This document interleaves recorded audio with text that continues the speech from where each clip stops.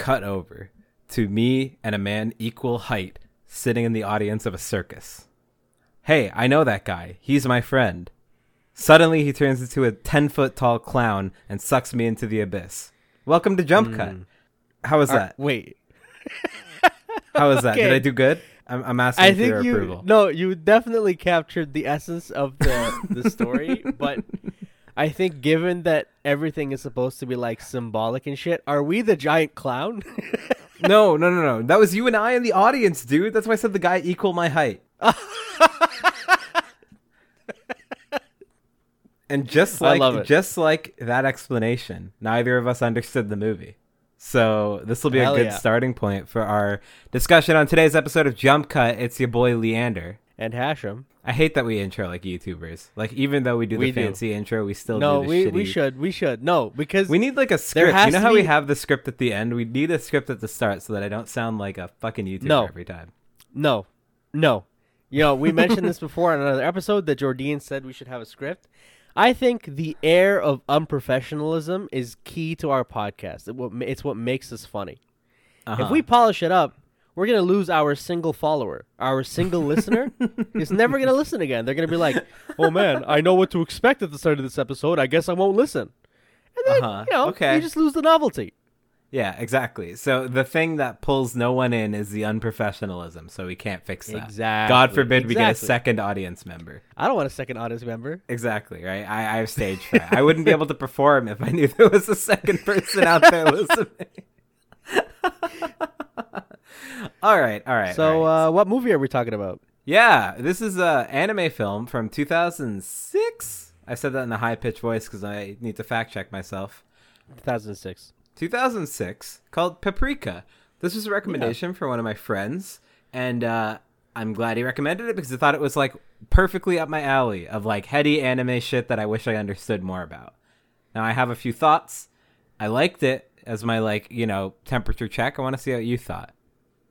I thought it was really good, and I'm a little disappointed in myself for not watching it before. For not having seen it before? Yeah.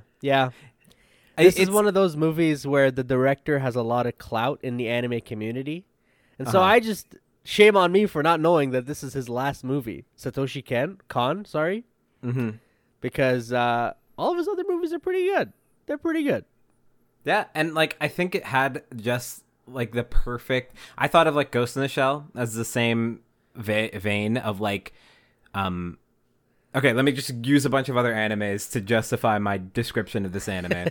But I think that there is this happy medium with having a movie be symbolic while still consumable, like having it be a pleasant hour and a half to sit through and not like reading a book for English, for lack of a better word. Yeah. We talked about that movie Angel's Egg at one point about how it was like inspiration for Hollow Knight. And if you try to watch that movie, it's extremely dense and not much of substance in terms of realistic plot and characters to follow throughout the movie. There's you very no much text. have to extrapolate. It's all subtext. Exactly. Pretty much that, right? Yeah. And you could say Evangelion kind of had that with its ending, but the rest of the show is still pleasant to watch, and as long as you give it a little more thought at the end, you could follow along, right? And, Ghost in the Shell was much more text, but also a lot of subtext under the hood, and like what was the other one? Akira, I think, went in more in the subtext direction near the end, but like mostly alien text. It's cool, right? So, okay, I understand the comparison that you're making, and I don't necessarily think you're wrong. But where I think this movie stands apart is that it blurs the line very, very well between its text and subtext compared to those other shows, I'll say.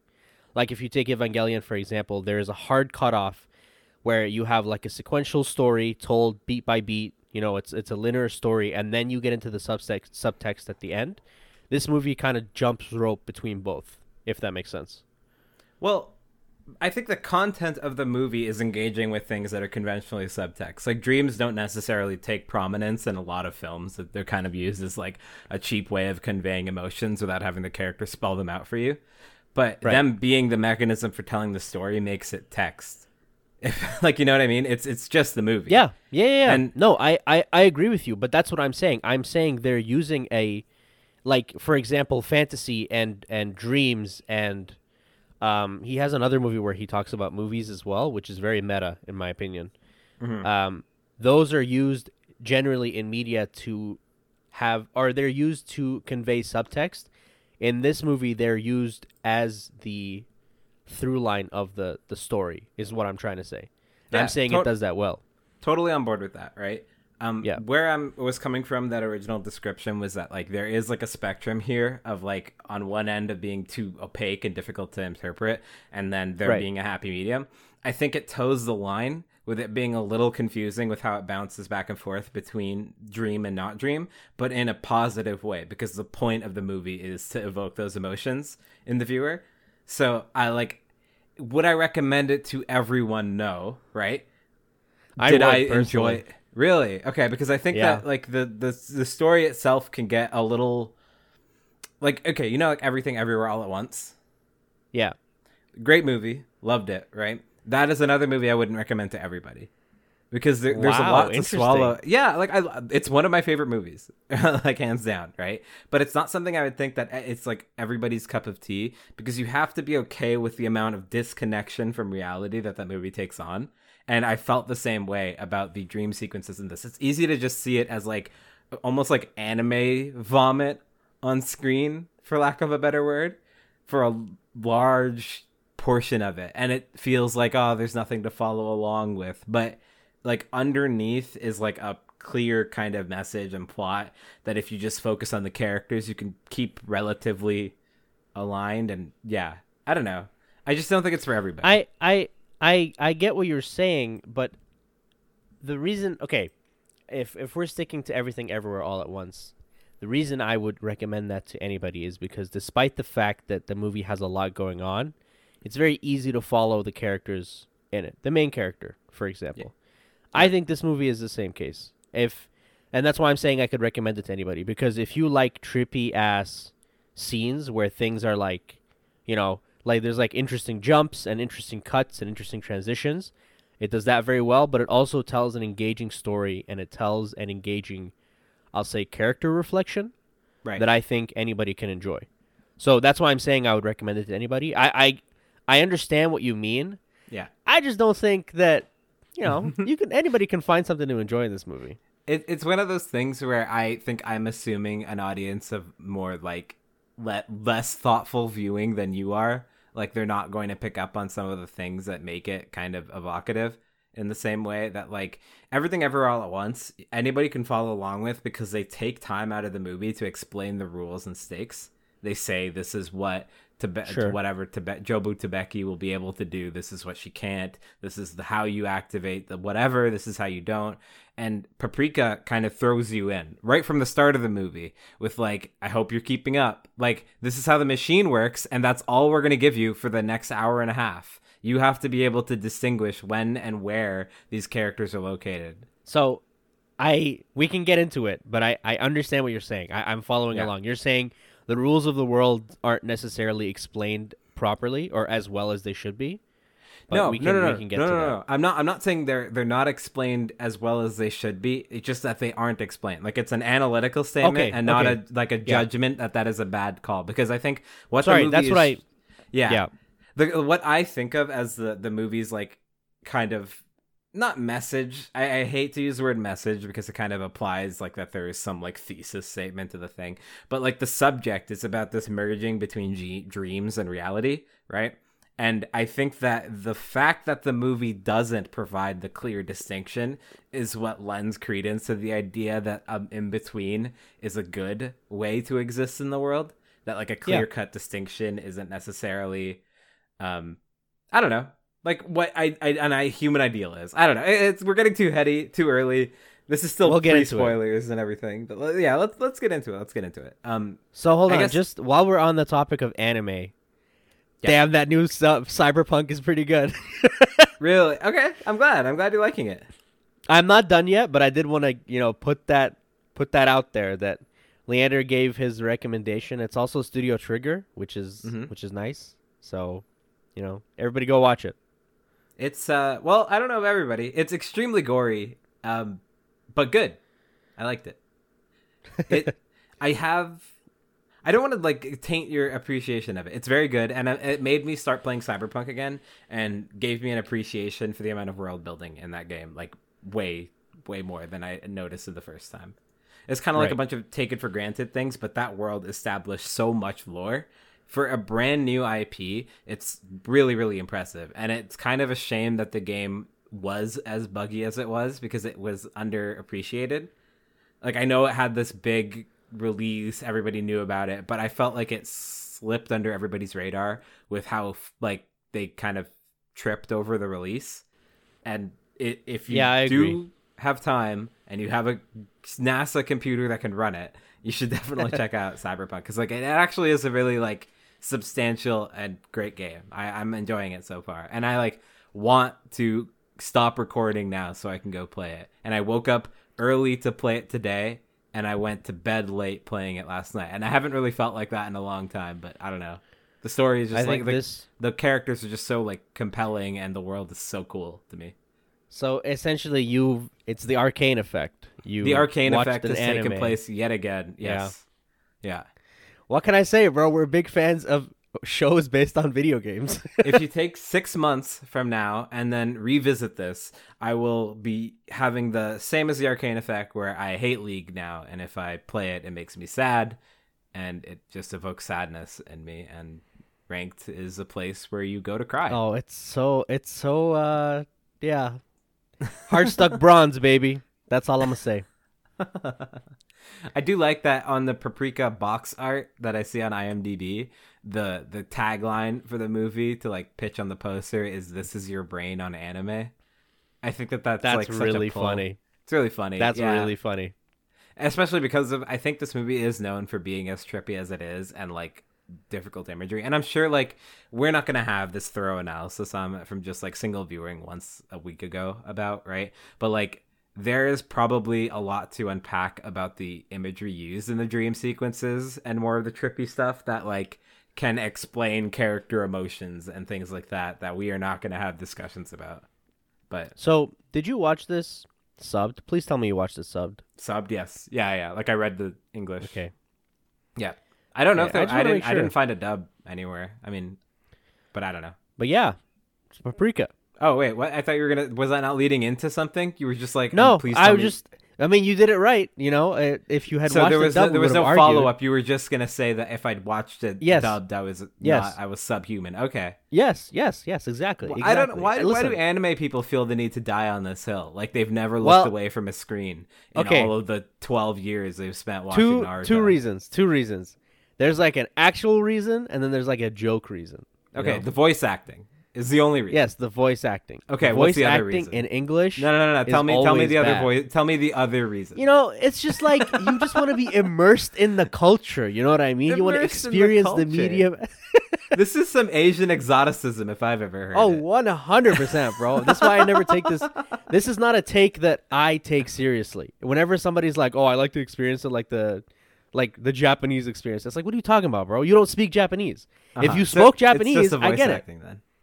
It is just the voice acting, and that is totally fair. Like I'm on board with that being a reason that it just sounds better and will less like throw you out of it than hearing some of the goofy child voice actors they have for like this Shojin shows or whatever.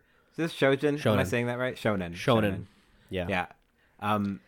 But I don't know. This movie didn't have that problem because I did not find a dub anywhere. And nor do I try to look away from anime films. I can usually dedicate that amount of attention. But if I'm like watching a season of an anime, chances are I'll throw on the dub at some parts because I could just look away from the screen to like cook something or whatever. I get that. Respects. Yeah. You're wrong, but you know. Did you watch Arcane subbed or dubbed? Oh, I actually watched it subbed. In the original English. All right, so let's get into Paprika. What's your temperature check, dog? How'd you feel? I liked it a lot, and I think I mentioned already, but I like his other movies, and so I think it's a shame that I haven't seen this one, and so I want to go back and catch up on the other ones as well, just to flex, to know that I'm part of in the anime community. Yeah, and I guess you already mentioned that like you recommend it to everybody. So if you haven't seen it, go see it. Okay, I feel the same way. I don't think there is a caveat I would cut out for anybody not willing to watch it, aside from the fact that it's anime and it's thoughtful. So you will have to pay attention. If you stop paying attention, you will be confused. That is my only carve out. But it's a great movie, and I thoroughly recommend it. It's cool. It's also a tight 90 minutes. So it is a tight like, 90 minutes. It is not demanding of your time. It is no, not at all. In and out. They introduce characters, fucking bang smack in the middle of shit. It's like you that's what I'm saying. You got to pay attention though, because if you don't, you might as well have not watched it, because there's a lot coming at you all the time. Yeah. All right. So, do you want to give a quick plot summary just to get started? I'm gonna try. Basically, it's like a machine for dream therapy gets invented, and you can go into like other people's dreams. Right. But then a guy steals it and like starts hacking into people's brains and like taking over their dreams, and they like start killing themselves and shit. Mm-hmm. And then at the end, you find out that it was actually the chairman of the program, spoiler alert, that was the one that hacked into the dreams, because he wants to meld the dream and the real world so he can become like a god or some shit. Also, I don't know, there's like anime fights and shit, but not really. Yeah, that's like pretty much it. But there's a lot of like that almost doesn't do justice to all the weird like character stuff that goes on with like individuals who are dream therapists or studying the technology behind the dream therapy machine, and their relationships with one another are kind of explored through this thing of like how, I guess, the subconscious has different emotions than the conscious. And like the conscious has, it's almost like that old, like all the beginner philosophy stuff about the id, the ego, and the super ego. Yeah. Yeah, I feel like it kind of touches on that stuff about how like the conscious being that's in the real world has such different concerns than the emotional being in like your dream world, who just does things because they feel right. So here's the thing that I agree with you 100%, but I think what makes the movie so interesting is that every character that we see, their perception of who they are is the same in the dream world versus in the real world, if that makes sense. So the detective looks the same as the detective in the dream. So does the chief. So does what's the guy's name? The fat guy that invented the machines. They look the same in the dream world versus the reality, whereas the main character, Paprika, does not look the same. She has an alter ego in the dream world, and like there's reasonings for why it is, but when you first watch the movie, I always thought it was because she knows she's in a dream. So she has a conception that she has specific powers in the dream, and it turns out later on that that's not actually the case. Oh, wait. What do you mean by that? Like, what do I mean by it's not actually the case?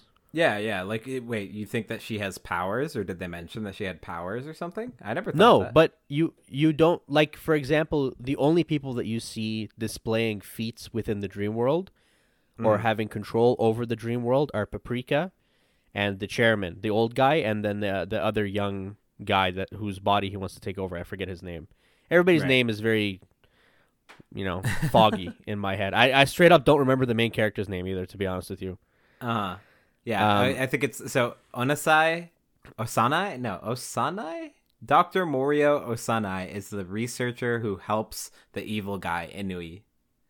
And then you got Chiba, the main character, Takeda, the love interest of the main character, and then the detective is Shima. Or no, that's the chief. Wait, no. Sorry, Shima's the little guy. Konakawa? Konakawa is the... I remember that one because it comes up a lot. yeah. The names aren't said very much. Yeah, I'm definitely looking at an IMDb thing right now. So, but the reason what I'm saying is that the only ones that you see to have special powers in the dreams are the ones who recognize it's a dream. But the only difference is the chief and Osanai still look the same in the dream world. Chiba doesn't. She has an alter ego, Paprika. Right. And so at the end, you find out that the reason why she has that alter ego is because she's not being true to herself in the real world, and she's not coming to terms with her feelings for Takeda. That's an interesting analysis, and I think that is maybe the intention and went completely over my head. Well, I never thought of like for real. No, for real. I never thought of the idea Okay. of Paprika being different as being like Chiba's manifestation of suppressed emotions. Like the idea of them joining in my head was her realization that they should be closer to one another. Like, the emotions being like, but I never thought like the idea of it being repressed wasn't something that came up in my thoughts. If that makes sense. Well, okay. No, like, I totally yeah. get it. But the reason I say that is because even throughout the movie, she says how she hasn't had a chance to sleep and dream her own dreams in a while. So Right. she hasn't had a chance to experience whatever is in the back of her mind the same way everybody else is. Whenever she's sleeping, chances are she's showing up in other people's dreams as Paprika. And so at the end, when she gets swallowed by the giant robot, Tokita, she gets to actually dream what she wants to, and she dreams about her feelings for Tokita.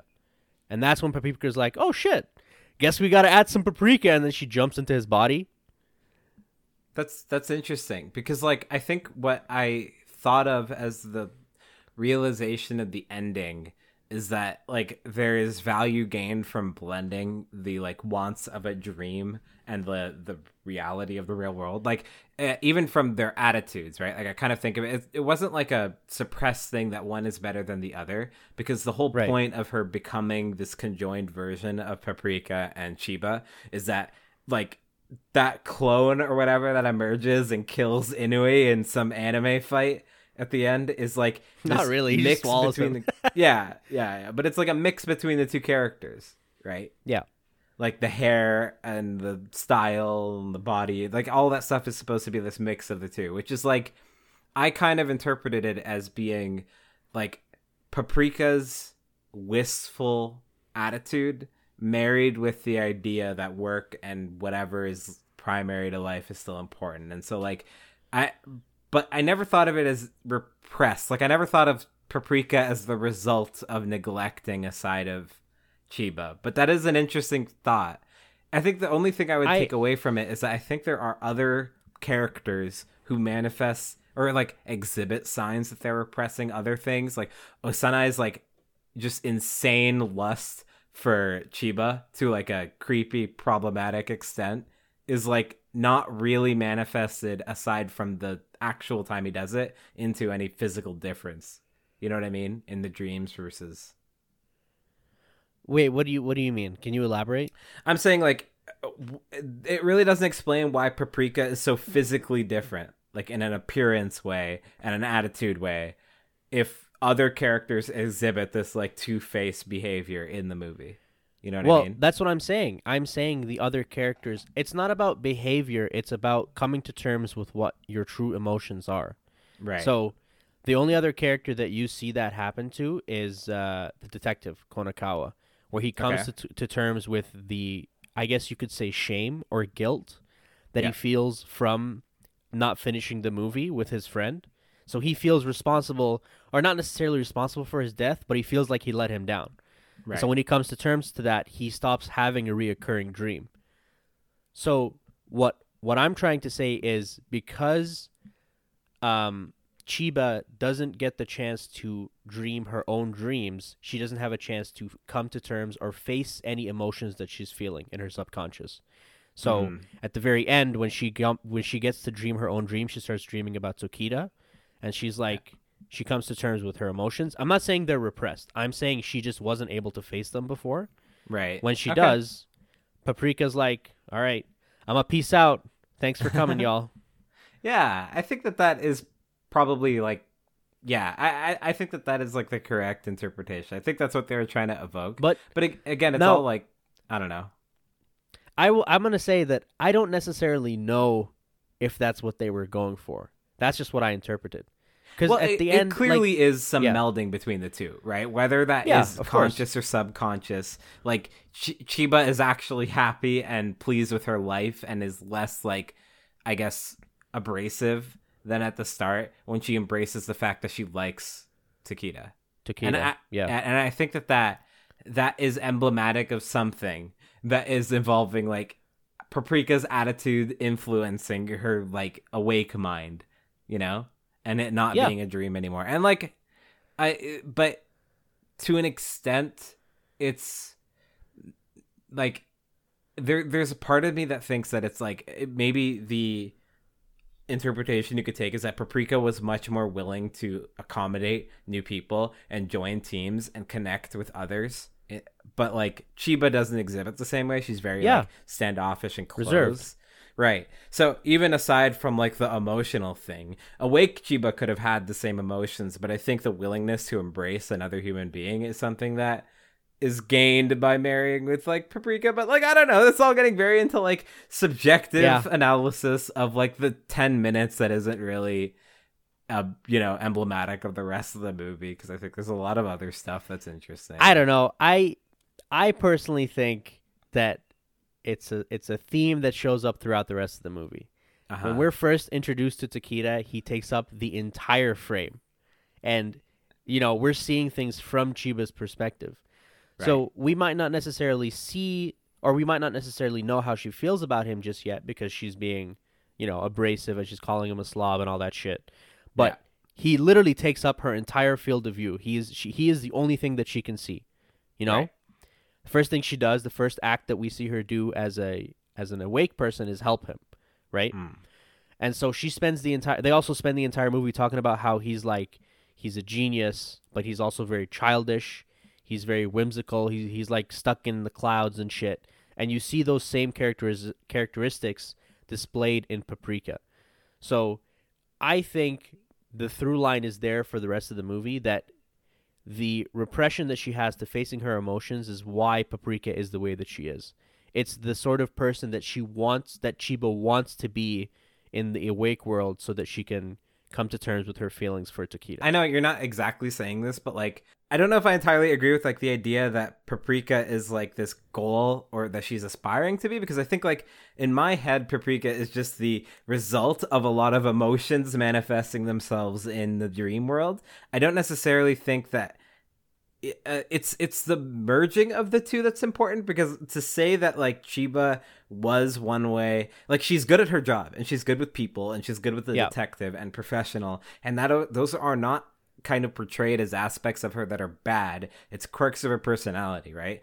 But we only get to see that the emotional part of her that cares for Paprika and like loves her job, I don't know, whatever other things, like actually only comes out when she realizes that it's worthwhile pulling those aspects of Paprika into her conscious being. I agree 100%. I'm not, I think this might have come off as me saying that it's either Paprika or Chiba. I'm saying Paprika is who Chiba aspires to be more like. That's a good point. At the end, when you merge both, you have both qualities, so to speak. Right. But I totally you can understand what you're aspire saying. to be someone without taking their entire personality. Yeah, absolutely. Absolutely. Yeah. Right. Cool. Yeah. So what did you think of the I was going to ask about the animation. If you Yeah. It was good.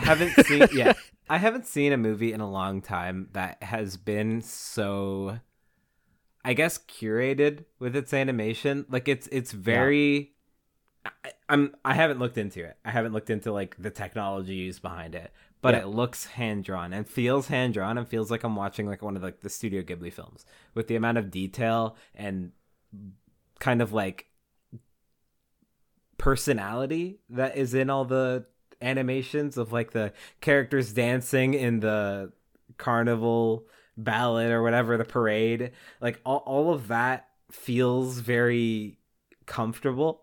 I don't know how to put it. Comforting? Yes. Okay. I get what you're saying.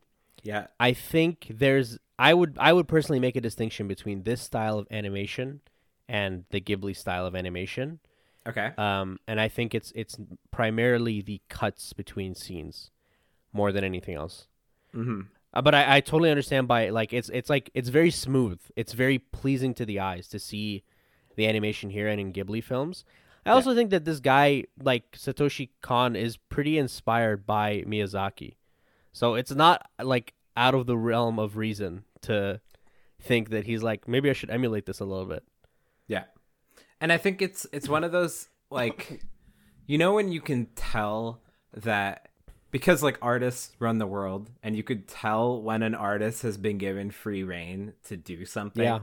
Like, you saw it with Arcane and Fortiche. You see it in the Cyberpunk anime in certain parts. You see it in, like, certain episodes of big TV shows, Futurama, BoJack, whatever, right? Where, like, whatever they want to put on screen, whatever they want to symbolize, they're totally allowed to. And, like, some of the imagery that's in this movie of how they're kind of showing the sequence of falling through dreams, running through the hallway, all the, like, when that moment when Chiba hops a railing that's like waist high and over like a building and like falls into the dream world is like they're just so you could tell that was done with like love, I guess, which is such a shitty, weird, like, subjective thing to say without knowing anything behind the scenes about it. For all I know, it's one of those, like, torture dungeons of anime studios I hear about where they, like, barely feed them and expect, like, 3 episodes a day or something animated. Like, it doesn't feel that way. I think the word... I get it. I think the word I would use is not necessarily love. I'd say it was done with care in that... Everybody involved wanted to give out the best product. I don't actually know if it was... Some people would have probably been miserable on, I don't know, what do you call it? Set? Studio? Right. Yeah, like, that's kind of what I'm saying, right? Like, a big asterisk on the actual reality of it all, right? Yeah. But, like, it's hard to knock that the product is definitely very thoughtful with what it shows on screen and how it shows things. Like, the imagery behind all the different characters at the end and how they act and the things they say when they're kind of losing their mind, being taken over by the parade, is, like, it's hard not to feel a certain way. Even how they carry themselves and the way they animate the movements of the characters when they're under that influence or part of the parade is like sharp and smooth in a weird way that I just really enjoyed watching. I think I'm really glad you brought up the parade because I think that's one of the points that highlights the animation so well. Yeah. Every single piece or every single toy or every single object, I should say, because there's a fucking Statue of Liberty in there, is moving at its own rhythm in the parade. Yeah. So it makes sense. It's supposed to add to like the whimsy and nonsensicalness of the whole sequence, but it also shows that they animated every individual piece at its own pace, if that makes sense. Yeah, they gave it all character that way, that like it's meant to evoke that like feeling of chaos, like dream logic not making sense, a lot of things happening on screen. And like it does it in a really, really good way, like effective way. Because even it's not like they're not capable of making these like scenes look good in isolation, so they're trying to like over like the scene of him running down the hallway and the like rug slipping out from under him as he like loses. That's like eerie. You know, and it's meant to feel eerie. Oh, yes. Yes, the detective, sorry. The detective, Kanekawa, yeah. So, like, when that's happening, you can kind of... The emotions are being evoked, the animation's very deliberate, it's still using that smooth sort of style, but done in a way that makes you feel kind of, like, off-kilter. And you could tell that it's completely different from the style they're using of, like, the same smooth animation, the same, like... feeling like I can't speak to it because I don't know shit about animation, but it felt smoother than the regular whatever 24 or 12 FPS that anime is usually rendered at, but like that the rest of the real life uses. It's almost like they're sped up and swimmy. I get it. I actually watched a bit of a breakdown, not specifically on this movie, but on all of Khan's discography. What the fuck? Filmography. Right. He's not a rapper. Well, you just haven't heard the album yet. It's I guess not, eh? Any day now. I think, yeah. What I'm understanding is that he does a lot of stuff, specifically in cuts and in scene transitions, where he uses less frames than regular animation would, if that makes sense. So it's still playing at 24 frames per second, but he speeds the scene along and cuts in the middle to convey information faster, if that makes sense. That's why it looks... Give like an example of what that might look like? Yeah, like there's a scene where, you know, when Konakawa falls in the tent? Uh-huh. Yeah, so that scene, as far as I understand, it's like a couple of seconds long, but he doesn't use 24 frames for each second. He uses less, but he's still playing it at 24 frames a second. So it looks jarring and sort of off kilter, if that makes sense. I see. Okay, so it's like the actual mechanism for the animation is used in conveying the story, which is always like a good sign, and kind of like what we talk about in literally every episode about using the medium to its advantages and disadvantages. Like, and maybe that's just the like par for the course for animation, but I think when you notice it and when it does successfully evoke those emotions, it's worth calling out. I agree. Yeah, I agree. So I definitely felt that like there's like this sense that's built with the parade that it's not menacing, right? It's a dream. It doesn't have an effect I don't on know. you, and it's just like that. But it's right. You saying I don't know, it means that you're on board with what I'm about to say. It's meant to feel overwhelming. It's meant to feel like nothing is matching up with one another. The 2s and 3s or whatever of the animation is not aligned with one. So it's not all moving in unison. It's not all moving. It's chaos, right? And the fact that it's so big and it's growing and it's coming at you most of the time it's on screen means that it's like kind of you never see it from the side. Yeah, it's meant to make you feel this like scared feeling. Yeah. But it's a parade and they're all happy and they're all swimmy and they're all smiling and they're like having fun. But it I don't know, it like toes this line that's just like so cool to me. And like the way that this I don't know. I'm usually not a fan of like older movies because they generally look worse, and that's just objectively true. It's not a taste thing. They are. No, it's no. I can't be wrong. No. You are wrong. You are. There are certain older movies that. Have you watched The Castle of Cagliostro? I have not. Okay, that's but gotta I've go heard on the of list that. for us to watch. It's the first movie that Hayao Miyazaki directed, and it's a masterpiece.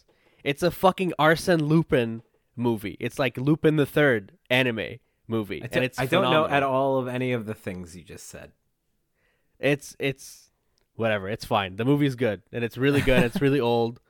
It's like from the 80s or some shit. Yeah, and I think it still holds up, like very, very well. Okay, that's fair. I'm just saying, in terms of my preference, was objectively true. Is that old animation is generally not my thing. I think, okay, the thing is like, I don't necessarily know if the animation techniques are too different, and it's probably the style. Things look fuzzier in old anime, if that makes sense. Yeah, that's what I'm saying. It's like less precise, and like I've never liked like that you could tell when scenes have attention put into them in older anime stuff, because there's like obviously when they're in a hallway or something like that and they're talking, like I'm very aware of the fact that they're not moving or they're just lip dubbing or the guy raises his hands at like 2 FPS. And it's not to say that they're lazy. That's like a shitty thing, right? But like in between artists and in between animations, we're less a priority. And I think it's just like more of a standard now that I kind of expect an animation to look much more smooth, even if it's anime. I'm not expecting like 60 FPS or some shit, but like the deliberateness of making every scene feel as important as the previous, regardless of what's being said on screen, is kind of something I like notice. But this felt like I was saying, like consistent the entire way through. It was deliberate the entire way through. And maybe it's because it's a movie that you could package up and draw borders around, and not like a TV show where it's like, some weeks, well, they're all on vacation this week, sorry. So you're getting like a flashback episode with a one single room. Slop. Yeah. Slop. Goku's Kamehameha doesn't even look the same today. We just replayed the last episode, but you can't tell because it's Dragon Ball Z. He's been charging the Spirit Bomb for 4 seasons. It's fine. I totally understand what you're saying. Yeah. I think a really good example of this is seasonal anime versus long-running series. Okay. So the reason I bring that up is, for example, Demon Slayer. Everybody always touts Demon Slayer as having really good animation, and it does. The show is very, very pretty to look at. There's not a single frame that, in my opinion, looks bad, but that's also because it's released as a single season. So they have time to work on the next season before they get to it. And once they release it, chances are that it's a finished product. Right. With shows like Naruto when that was coming out, or One Piece, or Dragon Ball, the episodes come out week to week. And There's no breaks, excuse me. So, if there's any fall away in quality, like you said, everybody's on vacation. Sorry, guys, we can't bring the whole animation squad to work on this shit. Yeah. But yeah. And that's, see, it's a shitty thing to say too, because it's not like the quality is inherently worse, right? But it's just like, well, it's hard to say because it's not like more frames make it better. I'm not saying the smoother it looks, the better, right? It's not even about the amount of thoughtfulness behind what's being put on screen, right? When things are moving and the realism of it. Nah, fuck the thoughtfulness. Some brain dead episodes of Dragon Ball Z look beautiful to this day. Yet you compare some of the earlier episodes of Dragon Ball Super, and I truly, truly cannot stomach any of that shit. It looks awful. His eyes aren't on the same plane. I don't know what I'm looking at. Anyway, I don't want to start talking about Dragon Ball Z right now because whatever. You brought up Dragon Ball Z. I did bring it up. I did. It's because in my opinion, that's the best example of a comparison, like a 1-to-1 comparison, because you have the Dragon Ball Super movies, and then you have the Dragon Ball Super anime. So when the movies came out, everybody was like, "Oh shit, maybe we should revive Dragon Ball." So then they restarted the series right after Dragon Ball Z, and then they reanimated the movies into anime episodes, but with a different animation crew and under the same animation budget as a weekly episode. So some of the early episodes of Dragon Ball Super are absolute dog shit. Insanely terrible. It's so bad to look at. And what makes it even worse is that you have a direct 1-to-1 comparison to compare the exact same shot, the exact same beat to something better. The movie. Yeah, exactly. So that's so That's funny. why I brought it up. I love that. Yeah, I think anyway, we were talking about Paprika. Yeah, Paprika. I mean, there's a lot of probably contributing factors. We're used to higher resolution now than the anime of old and whatever. There's a lot there. Even the audio design, actual Foley work and whatever. What is that called? Localization, where they make it sound like it's in a hallway, make it sound or standards are different for all that as well. I'm gonna shut up. We talked about this during the Ghibli episode, so I don't want to bring it up again. Okay, that's fine. I don't know what you're talking about, but mention it. Just drop a little small reference to it. I hate the American localization for a lot of Ghibli and anime movies. For some reason, they're bad. They are bad. And I'm not even talking about the sub and the dub. That's fine with me, the English voiceovers. Right. Some scenes are silent in the original Japanese release because it's supposed to convey an atmospheric whatever. You have the sound of the wind. Americans are stupid and they need constant just input of information. I could say that I'm an American now. And it's just it's true. If the subway is quiet, I hear my thoughts for too long, I'm gonna lose my mind. There's no way. I need constant noise all the time. I purely headphones on, podcasts in to suppress the demons from deep within. That's just how it is. Hell yeah. It's a culture of isolation. I'm glad you're on the same page. Yeah, totally. I do agree. I don't think this movie has that, by the way. The localized sound? Yeah. Yeah, that's what I'm saying. That's I feel like the standard, maybe it is there to some extent, and because I'm not an audio engineer, I'm not picking up on the cues of it all. But I think that it's easy to 1-to-1 to something released last year or even the latest season of Attack on Titan and shit like that, and see how it holds up and how it doesn't. But that doesn't make the movie not worth seeing, nor the story, nor the whatever from being worthwhile. Honestly, it felt like a precursor to things it was clearly released afterwards, but The Little Prince, almost. The same sort of message. And I always loved that message, of preserving childhood wonder. Adulthood is not about suppressing emotions, resisting happiness and feeling, and I don't know. So I really, really... Have you watched any of his other movies? Nope. I think you should, if I'm honest. I don't know if I want to recommend one for the next episode. That's fine. I'm going to be honest, man. You picked a banger of a movie. I am struggling to come up with something to even remotely compete. That's so funny. I like that I set a bar. I need to hit you with another emoji for Oh to my put you back God, in your bro. place, so you can start your real recommendation. Like Hashem has a notepad right now that's like Minions 1, Minions 2, Minions Rise of I was Gru. gonna recommend Paddington. He's like looking at a bunch of shitty wrecks, and he's like, I can't do this. I would be a dick. I think that's so funny. Yeah. I picked it because it was a recommendation that had been given to me from someone whose like opinions I respect and wanted to actually give some thought to the film and like materialize my thoughts in a real way rather than like, oh, it was good over like a Discord DM or something like that. Yeah. So you're gonna send Yeah. them this episode? yeah, which is So we now that better I'm thinking bring our about A it, game. kind of a shitty. Like instead of me having a discussion with you about whether or not you like the film, I'm just gonna send you a link to me talking to someone else about the film you recommended to me. You Maybe have it's bad. I'm such a shitty person. Nope. You have officially made it as a podcaster. I turned No thought. indivi- No thought can be unrecorded. That's all I'm gonna say. Every single movie I watch now, complete silence. I don't even talk to my sister about it. I turned an isolated conversation into content for literally our audience of zero.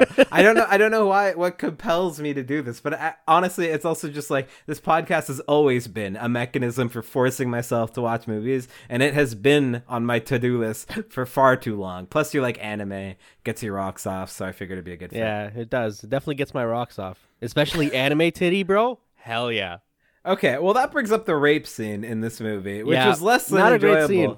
No, and the characters are like despicable, and I'm glad they show it as such, but it is hard to watch. Like, I guess it's an indication of good animation, good storytelling, but fuck, man. It's like I think big asterisk, Sorry. and probably a trigger warning worth at the top of the episode that we didn't include, but whatever. We missed it. It's late. I mean, No one's there's nothing- listening at this point. I'm gonna say we're in the clear because technically nothing explicit happens, but yes, trigger. Still content warning. wise, yeah. It's Yeah, not yeah. like the best thing. Yeah. I will which say, sucks, and it makes me like have to asterisk recommending this movie even further. It kind of didn't occur to me when I was talking about it at the top of the show because it's been a little bit, but yeah. I would say that it's fine. And the reason I say that is because I don't think the movie glorifies it. Now, obviously, your own experiences with the movie will definitely differ if you know you watch that scene and it's distasteful for sure. Right. But what I'm saying is like it's not It's done a content without warning. Like what I'm purpose. saying is like you have to content warning Yeah. it, right? Yeah. And that gives away like this element of the film that is meant to take you by surprise.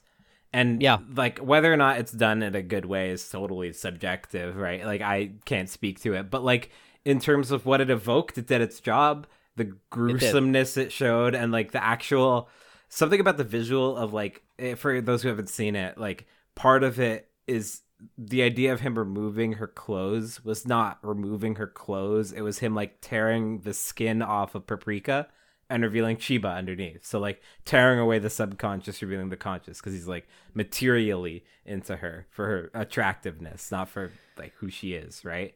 And that whole imagery is good and effective. Hard to watch, you know. That's all I'm saying. It kind of Okay. hampers a little. It's challenging. I have some thoughts on this, and Right. and you got to bear with me a little bit. Uh-huh. I think that a lot of the times in these romance movies, the male character, for example, seeing the real female character or female love interest is always seen as a positive, if that makes sense. They Right. tear away their facade to like see the real them. You know, the glasses come off the girl in the Yeah, all the that shit. rom-com Yeah, yeah. scene. Yeah, Yeah, you know what I okay. mean? Yeah. So you see the real them. You see her painting paint all over her. The real them nose. is the one covered in makeup and wearing nice Exactly. clothes. Yeah, all that. Exactly. Shit. Yeah.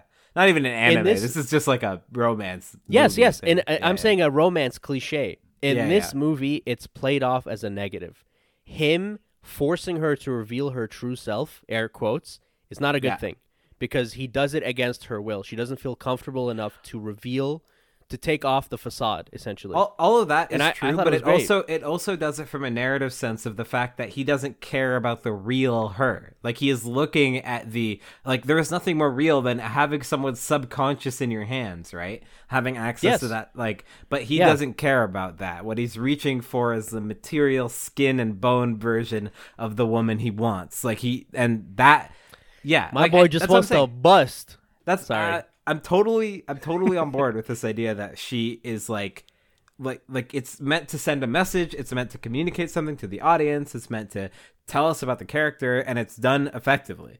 I just think you're gonna have to have this like asterisk on any movie with tough imagery, and it's not just this one. Like, you can have other movies that have have to have content warnings for that are still very good, and I'll still recommend them. And it's not like I'm gonna lose a point from Paprika because of it, but it's worth calling out as something the movie has. Yeah. Yes, I agree. I was making so after the trigger warning I thought the scene was evocative enough, and it was a subversion of the general expectations. Which is why I'm glad we talked about it, because it's not something that you just if somebody were to say that it's just the rape scene and then it goes, or like the assault scene and then it's not meant to just be a anecdote of the movie, like the way Vomit is in what's that shitty singing movie with the cup song? I forgot its name. Pitch Perfect. Yeah, Pitch Perfect, where it's that's a fine movie, but there's vomit, so I'll always remove 2 points from it because it doesn't add anything to the film. But the meaning of this scene and there's actual substance there, text and subtext. That's crazy. All right. One more thing I wanted to touch on is I think the reason I brought up the rest of his filmography before, by the way, is because I think he plays a lot with the idea of blurring fantasy and reality, if that makes sense. So I think in this movie, he does it with dreams. And then in his other movies, I don't want to spoil it, but he does it with with different aspects, I'll say. So I really recommend that if you get the chance to watch Perfect Blue and what's the other one? Millennium Actress. Yeah, that's the one. So, check them out. I think they're definitely on my sort of to-do list, eventual movies. Everybody has one where it just keeps growing, and maybe I'll someday pick it off. But yeah, I didn't. 2 movies from now, I'm gonna pick it.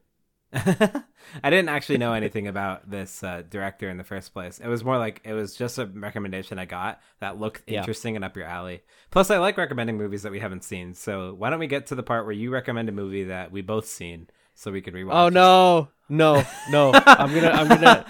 Shit! No, don't change it. Damn change it. Just because I called my shot doesn't mean you have to change it. How could if you change it now? Then you're just abiding by this clear bait that I set out for you. Okay. All right. Oh, the cuts are great. I just want to rate it first. Hold on. I wanted to put this. I want to put this out there again. The cuts are great. We already talked about it, but I do not think it got enough emphasis in this episode. Holy shit!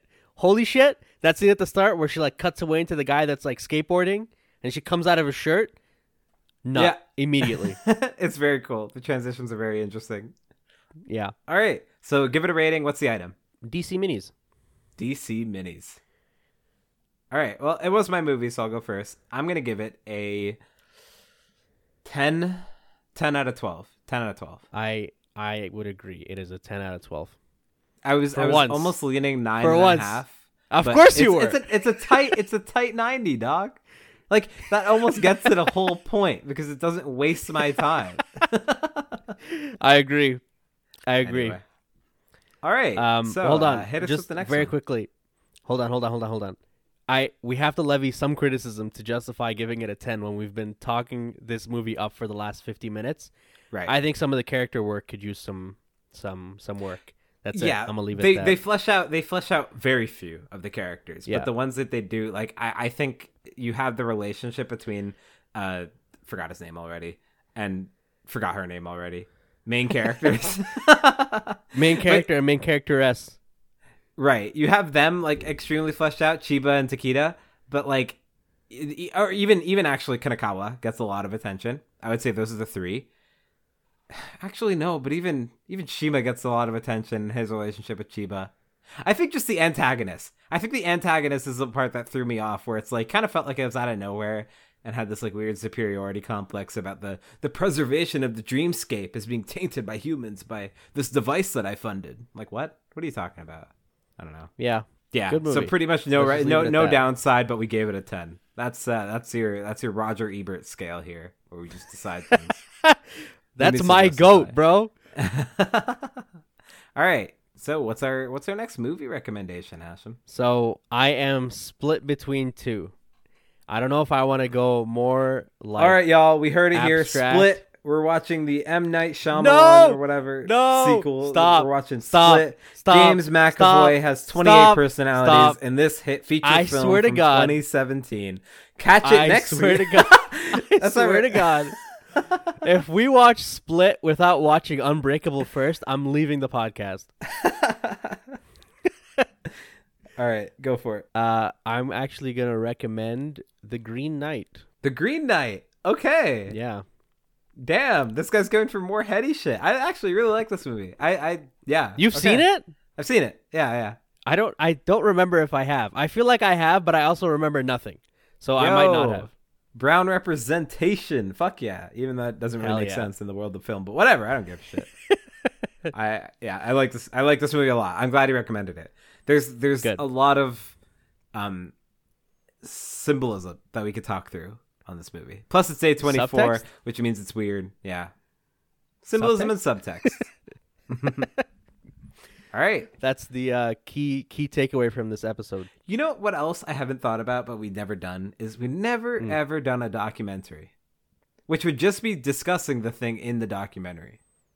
But it's just yeah, I was gonna say. I feel like how am I gonna discuss the cinematography of a documentary? Right. It's kind of just an area of film that we're choosing to completely neglect. You know what? For that, I'm going to recommend one, but it's not going to be one that you can expect. No, I don't even really want to watch a documentary. Like, I don't like documentaries. Nope. You listen. You played too many mind games with me, all right? How long have we been doing this? I'm just pointing it out. It's just like a fun little anecdote. All right. That's fine. That ain't no problem. Just expect to talk about the oceans or centipedes next time. I don't even know what you're referring to, but whatever. Okay. I don't know. Just any documentary on anything random.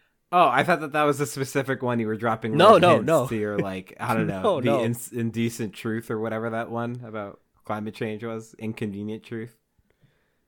No. All right. Well, next week we're watching Bowling from Columbine. Everybody tune in.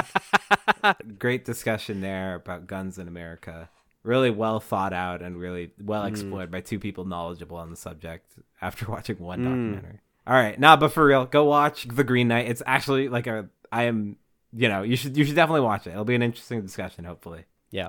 And you can find us on Twitter at JumpCutFM. We don't really tweet anymore because we're kind of over Twitter. So mainly follow our editor at Default Bird on Instagram, at Blue Moon Paper on Instagram, bluemoon.paper, bluemoonpaper.myshopify.com. I think she might have she might have bluemoonpaper.com now. So check her out there as well. And, support us by giving a flower to a person who's important in your life. Next time you go to the grocery store, buy an extra loaf of bread just to support us. Yeah. Every extra purchase of bread that you make goes directly into our pockets. And use code HONEY for 25% off that bread on your first purchase of a loaf. All right, yeah. I fucking hate it. Hell yeah. Got to commodify everything. You can't have nice things around here anymore. All right. Thanks for listening, y'all. It's been real.